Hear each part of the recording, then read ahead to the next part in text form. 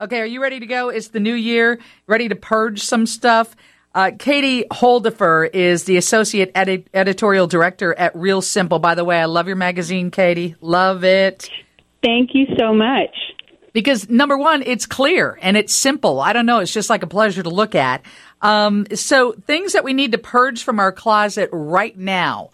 Why don't you give us the list? Because that's a good place to start. Most of us are still putting away Christmas decorations, but in order to make room for those, we got to get rid of other stuff. Right. And that's exactly why right now is the perfect time to declutter your closet, because the holidays are behind us, and I feel like we all really want this fresh start for the new year. But the thing we hear again and again is that the closet is really one of the toughest spots in your whole house to declutter. And I think part of that is because clothing is so meaningful to us. It's how we represented ourselves to the world. So to break it down, I like to put it into 3 different categories and then start with the easiest category first so that you feel like you're gaining a little bit of momentum. And the first category I like to start with is anything that's damaged or stained. So you just want to go through and take out any items that maybe you have like a rich pair of jeans that you meant to put a patch on, or you have the stained sweater that you spilled coffee on and your stain fighter just didn't fix. And you want to grab those. That is so funny because I'll keep it because I'll say, when I paint the house, I'll wear that. Or, when I'm working in the yard, I'll wear that. And then I'm like, why am I washing this and putting it back in my closet when I would never wear it in public? Exactly. I would keep one outfit, maybe 2 outfits that you keep as your painting clothes, your cleaning clothes, and then the rest, you're just taking up really valuable real estate in your home. And so for anything that you need to clean, I would take it, grab it, bring it to the laundry room or the sink, and make sure that you're going to handle that today. Because otherwise, again, it's just going to sit in your closet for months. And then anything that you can't get the stain out of, I would commit to taking it to the dry cleaner.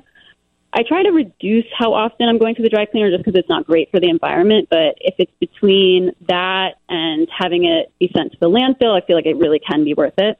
Mm-hmm. Absolutely. And then, again, keeping 1 or 2 outfits as your cleaning clothes or your painting clothes. And then for the rest, I would go to earth911.com, and that can list all of the fabric recycling centers in your area that will accept clothing that's in any state. They can be reused or they can just be recycled if they're not able to be worn again. Okay, back that up because I did not know there were recycling facilities that just recycle the product. They don't try and resell the item. They're actually taking that cloth and recycling it? Yes, so there's both. And actually, yes, so if you go to earth911.com, it will list everywhere that you can bring clothing. You can search by every type of item. So you can just type in textiles or clothing or fabric, and it will show you everywhere that you can bring those items. And actually, some of them are even really convenient, such as retailers like H&M will actually collect clothing that's from any brand, and they will determine if it can be reused or if it can just be used as recycling. Sometimes like the fabric can be used for insulation or just repurposed in a bunch of other ways. Katie Holdifer is the Associate Editorial Director at Real Simple Magazine. We're talking about the 11 things you can purge from your closet right now. And you were very, very correct in saying that people have an attachment to their clothes, whether it's the sweatshirt that they wore during college or I don't know why that psychology of that interests me, but let's move on to bad bridesmaids dresses. Yes. And it's not this just is that. A really common one. Sometimes it's mother of the bride's dresses. You're like, I wore this for his wedding, or I still have all 3 of mine. Do you see? And so how long are you going to keep them? I don't know, but I absolutely love them. And I'm like, maybe when I'm invited to a gala, I'll wear it again. But I'm never invited to a gala. So why? So what do we do, Katie? Right. So I feel like if you really love them and if you have the room, it's all a question of if you have tons and tons of closet space, go ahead, hang on to them. But for me, in my tiny apartment, I just don't have the room. So I would go through anything you think you're going to wear again, keep. If not, I would just go ahead and donate them. You can bring them to Goodwill or a similar organization. I think the nice thing there is you can know that it's going to benefit someone else. And then if they're in really good condition and you didn't, spill any red wine on them at the party, you can resell them on a site like Poshmark or ThredUp. I have to admit I spend way too much time on Poshmark, a little bit more time spent shopping than selling, but it's just a very easy app to use. Okay, what about the motivational clothing? Because it's the beginning of the new year, so everybody is going to watch what they eat. We're going to drink less, and we're for certain going to fit into that pair of pants that hasn't fit in 2 years.